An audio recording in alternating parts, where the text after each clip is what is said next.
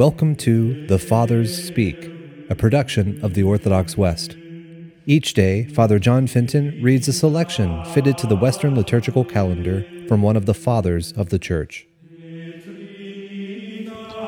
As we this day commemorate Saint Ambrose, it is fitting for us to listen to a portion of his commentary on the Gospel according to St. Luke. When the angel revealed his message to the Virgin Mary, he gave her a sign to win her trust.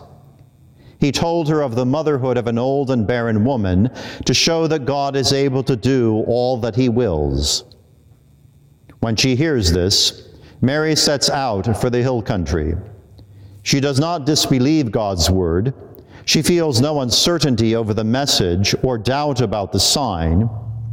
She goes eager in purpose, dutiful in conscience, hastening for joy. Filled with God, where would she hasten but to the heights?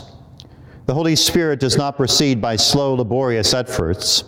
Quickly, too, the blessings of her coming and the Lord's presence are made clear. As soon as Elizabeth heard Mary's greeting, the child leapt in her womb, and she was filled with the Holy Spirit. Notice the contrast and the choice of words. Elizabeth is the first to hear Mary's voice, but John is the first to be aware of grace. She hears with the ears of the body, but he leaps for joy at the meaning of the mystery. She is aware of Mary's presence, but he is aware of the Lord's presence. A woman aware of a woman's presence, the forerunner aware of the pledge of our salvation. The women speak of the grace they have received, while the children are active in secret, unfolding the mystery of love with the help of their mothers, who prophesy by the Spirit of their sons. The child leaps in the womb. The mother is filled with the Holy Spirit, but not before her son. Once the son has been filled with the Holy Spirit, he fills his mother with the same Spirit.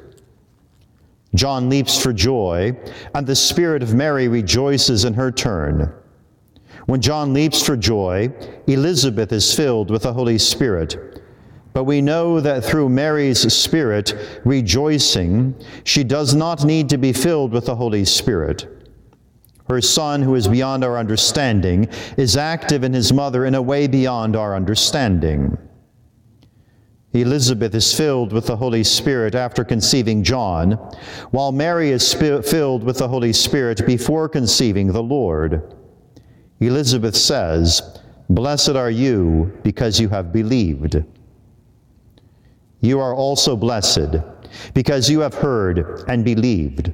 A soul that believes both conceives and brings forth the Word of God and acknowledges his works.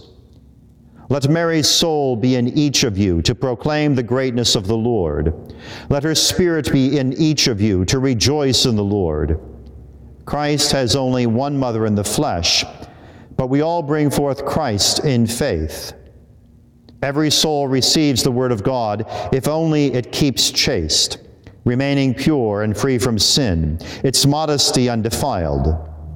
The soul that succeeds in this proclaims the greatness of the Lord, just as Mary's soul magnified the Lord and her spirit rejoiced in God, her Savior.